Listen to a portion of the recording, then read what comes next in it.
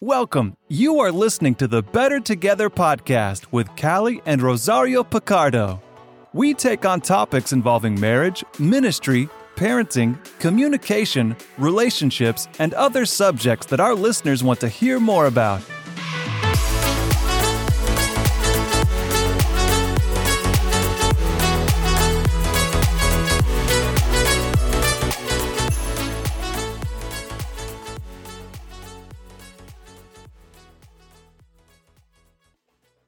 Welcome to another edition of the Better Together podcast. I am one of your co-hosts, Rosario Picardo, and I'm here along with Callie Picardo, and we have a fabulous guest today. I'm so excited. We've got Reverend Dr. Tesha Mallory with us. Tesha is Dean of the Chapel at United Theological Seminary. She's also recently ordained as an elder in the United Methodist Church. Deacon in the United Methodist Church. Sorry, I forget the distinctions, but she is ordained in the United Methodist Church as a deacon, and she is doing some incredible ministry. And one of the things that I noticed she did recently was an incredible response to the tragedy that happened in Uvalde, Texas, and not a fun thing to have to deal with. But when tragedy strikes, it's hard to know how to respond. Oh my goodness, Tesha, what went through your mind, and how did you even figure out what to do with that? Yeah. So what at United, I work at United Theological Seminary with with Kelly and Roz, my amazing friends. And we are all church leaders. And when tragedy happens, with this shooting in this school, but also the tragedy and just grief that we've been experiencing over the past 2.5, almost 3 years. And of course, it's before that as well, but it seems hyper aware with COVID, and just the wars going around the world. You wonder, what can I do? There's this longing inside of you to respond to what's going on. And so at United, I just thought, God, what am I good at? And I know that I'm really good at writing worship resources and prayer liturgies and music and things like that. And so I knew that one way that I could respond faithfully to how God made me is to create a worship resource for the church. And so we emailed it out to all of our constituents, all of our alumni and friends and students. And it was a prayer of lament to create space in our worship services. So church leaders creating space in our worship services for our people to lament before God. Tesha, what is lament? I mean, folks on the podcast may vaguely think, I've heard of lament. What is it? Yeah, it's not something we do right? in a lot of churches. Some churches are better at than others. I think the Black churches tends to be better at lament than a lot of white churches are. But what is lament? Yeah, we don't really use that word, right? I would say that lament is expressing our deep grief, or our anger, our emotions, our sorrow, our sadness, in some way, shape, or form. And as Christians, that's what we're talking about this today. I think it's really important as Christians that we are expressing our grief, our anger, our sorrows, our despair, our depression before God. Grief is what makes us human. There's humanity in that.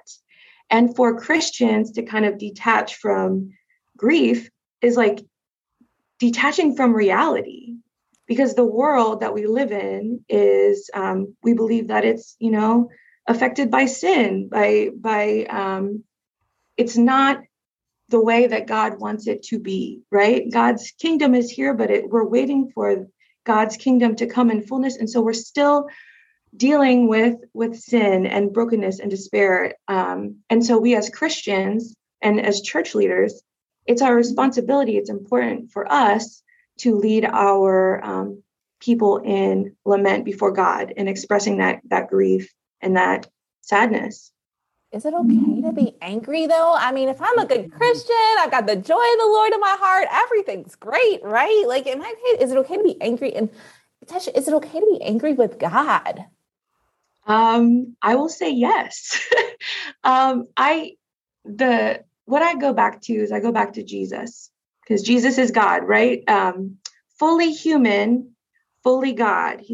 So he experienced all of our humanness. And what did he say right before he died on the cross? My God, why have you forsaken me? Mm-hmm. Why did you let this happen to me? Jesus cried that out right before he died. And so I think that Jesus is a great model for us to follow in our walk with the Lord. Amen. Go ahead, Russ. No, it's just interesting because, we're in a pain-averse culture and pain-averse, Western Christianity, where we don't want to deal with grief and hurt and trauma. How have you seen churches respond to these instances, and how have you seen Christians model this well? Yeah, I know, for example, your church, Mosaic Church, does a really good job of this. I was just hearing your worship leaders and seeing what you're doing online, acknowledging it online, especially on social media. Everybody's on social media. Churches acknowledging whatever is going on in the world on social media, calling people to pray, but also calling people to action. Those two things go hand in hand. Prayer and action are just as important as one another.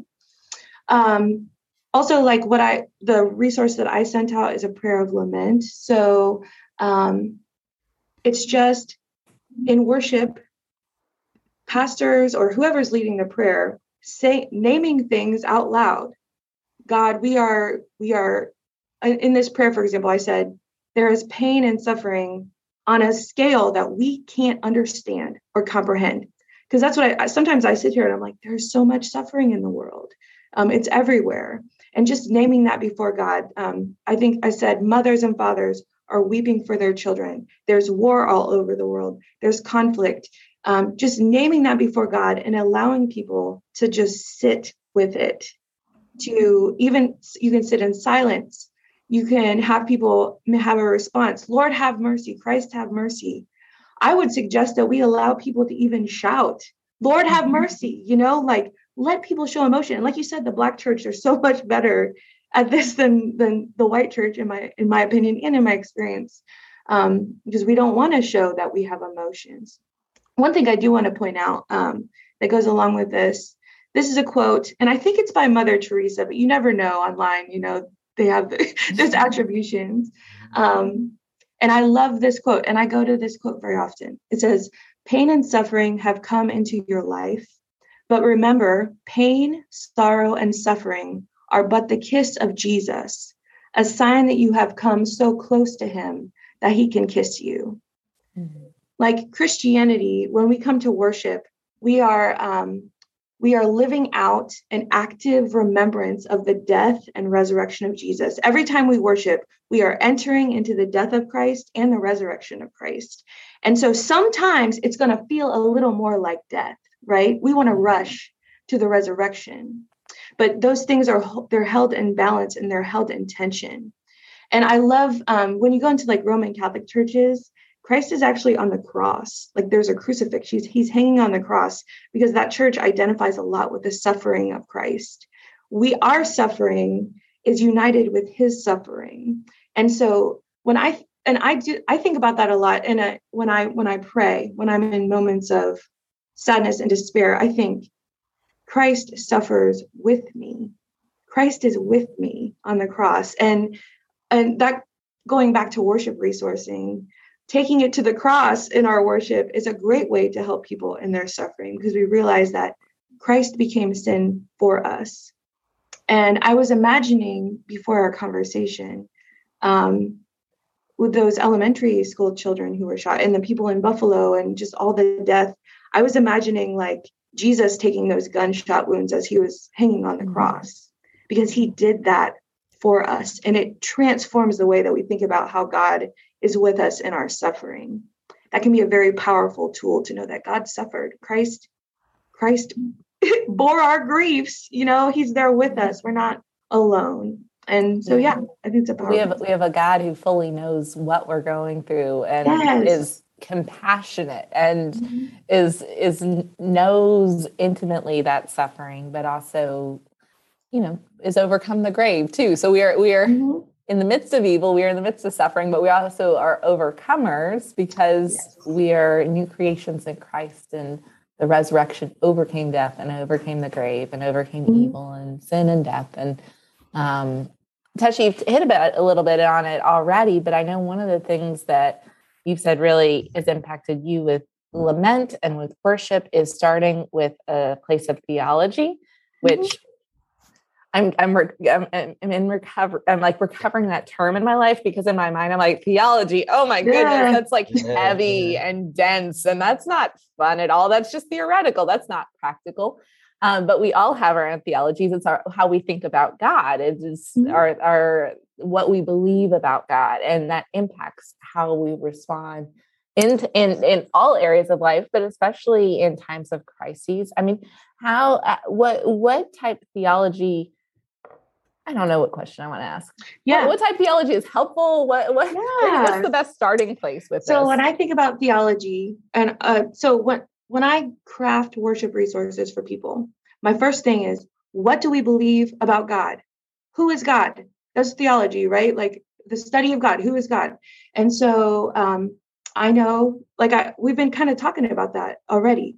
I know that Jesus is fully human and fully God, and Jesus died on the cross for our sins, for the sins, the suffering, and the grief of the world. But he also rose again on the third day, and we will be raised with him. So when I craft worship resources, I'm like, okay, especially for suffering, grief, lament, like, what are we grieving over? Where is the death?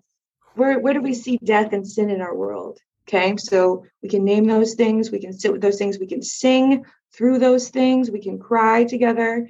We can join with one another in sharing what we're dealing with, get vulnerable with one another, even at church. I've done that before. I've been like, turn to your neighbor. Even if it's somebody you came with, you might not be comfortable sharing with somebody you don't. But if you are, share with them, what are you carrying into this place today? What are you carrying into this worship space that we can name and lay down before the cross at the feet of Jesus? And then we can lament that, grieve that, but then catch the hope of Christ because he rose from the dead. And so it's not this happy, clappy, he won the victory, which he did win the victory. I'm really grateful for that. But it's a tension. It's together. And we're just experiencing a lot more grief right now. And hopefully it won't be like that for much longer, but we just don't know. So theology, like, who is God? Who does God tell me how do I know who I am because of who God is? Yes. I know that I don't have to be afraid of my grief. I can grieve through it to find healing in Jesus. And I know the Holy Spirit is always with me, and that Jesus is my shepherd, that the Holy Spirit empowers me so that even my grief can become a testimony for what God is doing in my life. So yeah, theology, doctrine, it can sound like real big, scary words, but it's so important because, like you said, everybody has beliefs about God, but the church, pastors, we say, no, this is who God is. God doesn't hate you, right? God doesn't want to see you suffer. God does, we name who God is for the sake of the world. I love that starting point, though. What do I believe about God that's true? Like, what do I know? Because sometimes when there's so much evil in the world, it can just feel like, gosh, what do I stand on? Like, life is so crazy. Like, is what grounds me? And coming back to, okay, what do I know about God that's true, that I can stand on in the midst of the storm around me? What's my firm foundation? Going back to God's love, God's grace, God's hope, God's justice, that God will make all things right in the end.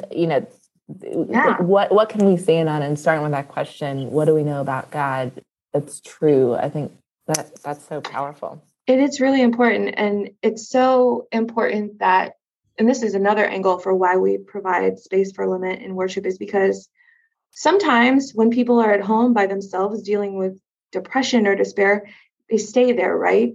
And we as the church together, we can guide people through moments of lament, but into places of trust, right?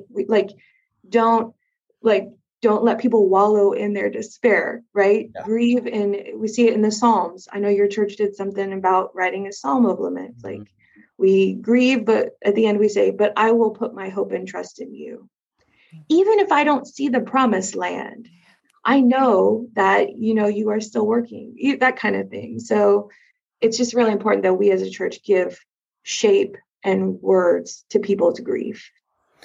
In the Psalms, in the laments, you have those sections where, yes, there is deep grief and pain and despair.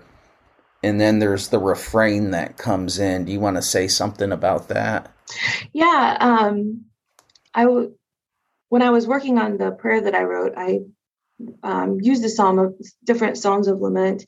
But to me, the structure seems like, God, where are you? Why are you angry at me? I cry out to you, hear me in my despair. But it goes back to, but I will put my trust and my hope in you.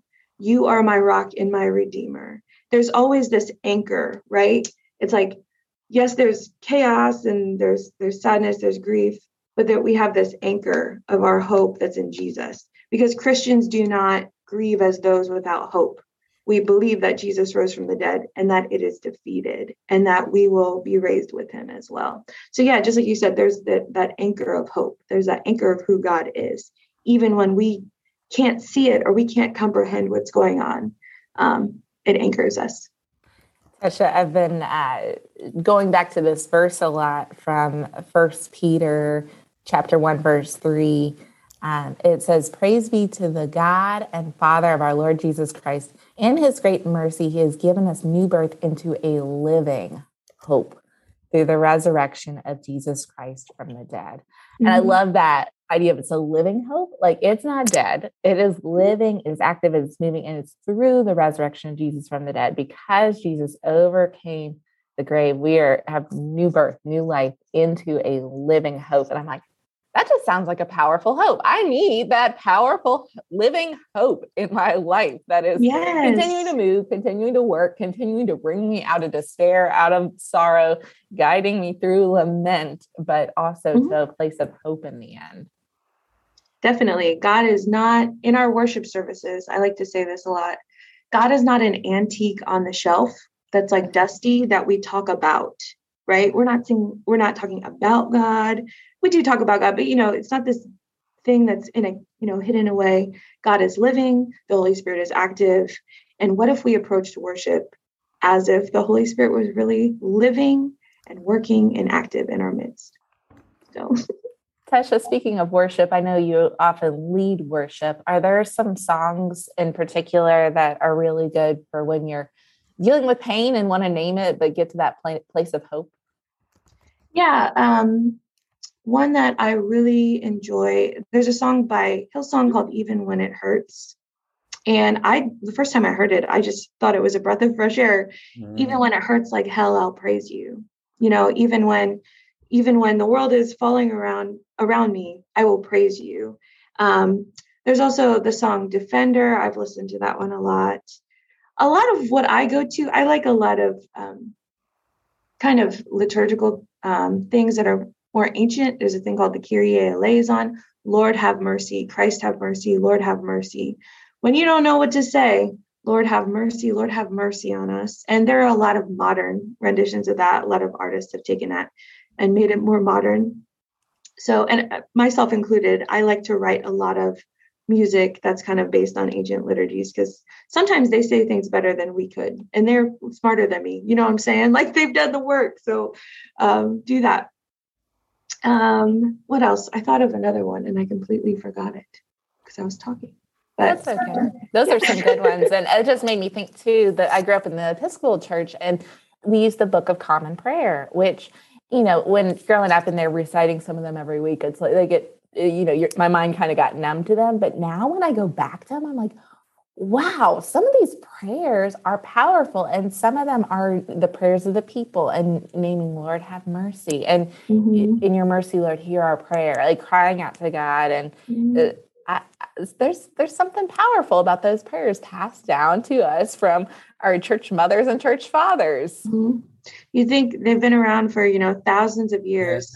Stuff that lasts that long might be, might be kind of legit. And so that's kind of the first place that I go is, what has the church already done because this is not the first time that people have experienced grief and suffering, right? Like, especially the martyrs, people who were ripped apart by lions in a Colosseum. Like, there's some hardcore stuff. And so what's already out there? And the Book of Common Prayer is a really good place to start.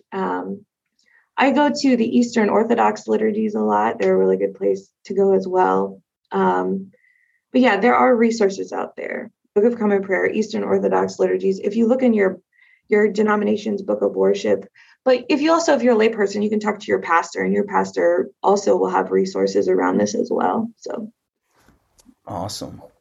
Tesha, this is the Better Together podcast. So we always like to ask people how this is making us better together. Gosh, how can lament and worshiping God through the pain make us better together? Yeah. I don't know about you, but when I see someone else crying, when I see them grieving, when I see them just their pain, there's something in me that connects, like the humanity in me, right? Connects to the humanity in this person. And, you know, Jesus and his gut-wrenching compassion, when he sees people who are going through it, before he healed people, when Lazarus was dead, you know, Jesus was filled with compassion. And we need to have compassion for one another. We're polarized politically. Our world we're just ripping each other apart.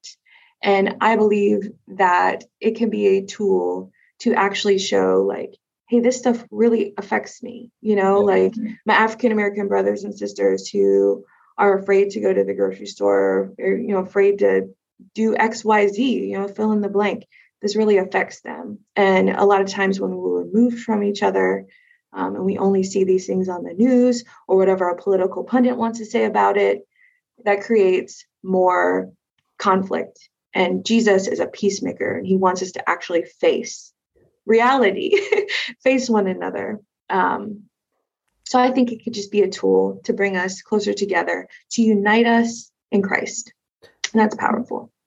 Tesha, if we want to follow your work or the prayers that you're writing, is there a place that we can go? Do you have a website? I have a worship consulting Facebook page, but because of this prayer of laments, I have so many things written, and God's just like, Tesha, like, why aren't you putting it out there? And I'm like, it's time, Jesus. Time. Yes.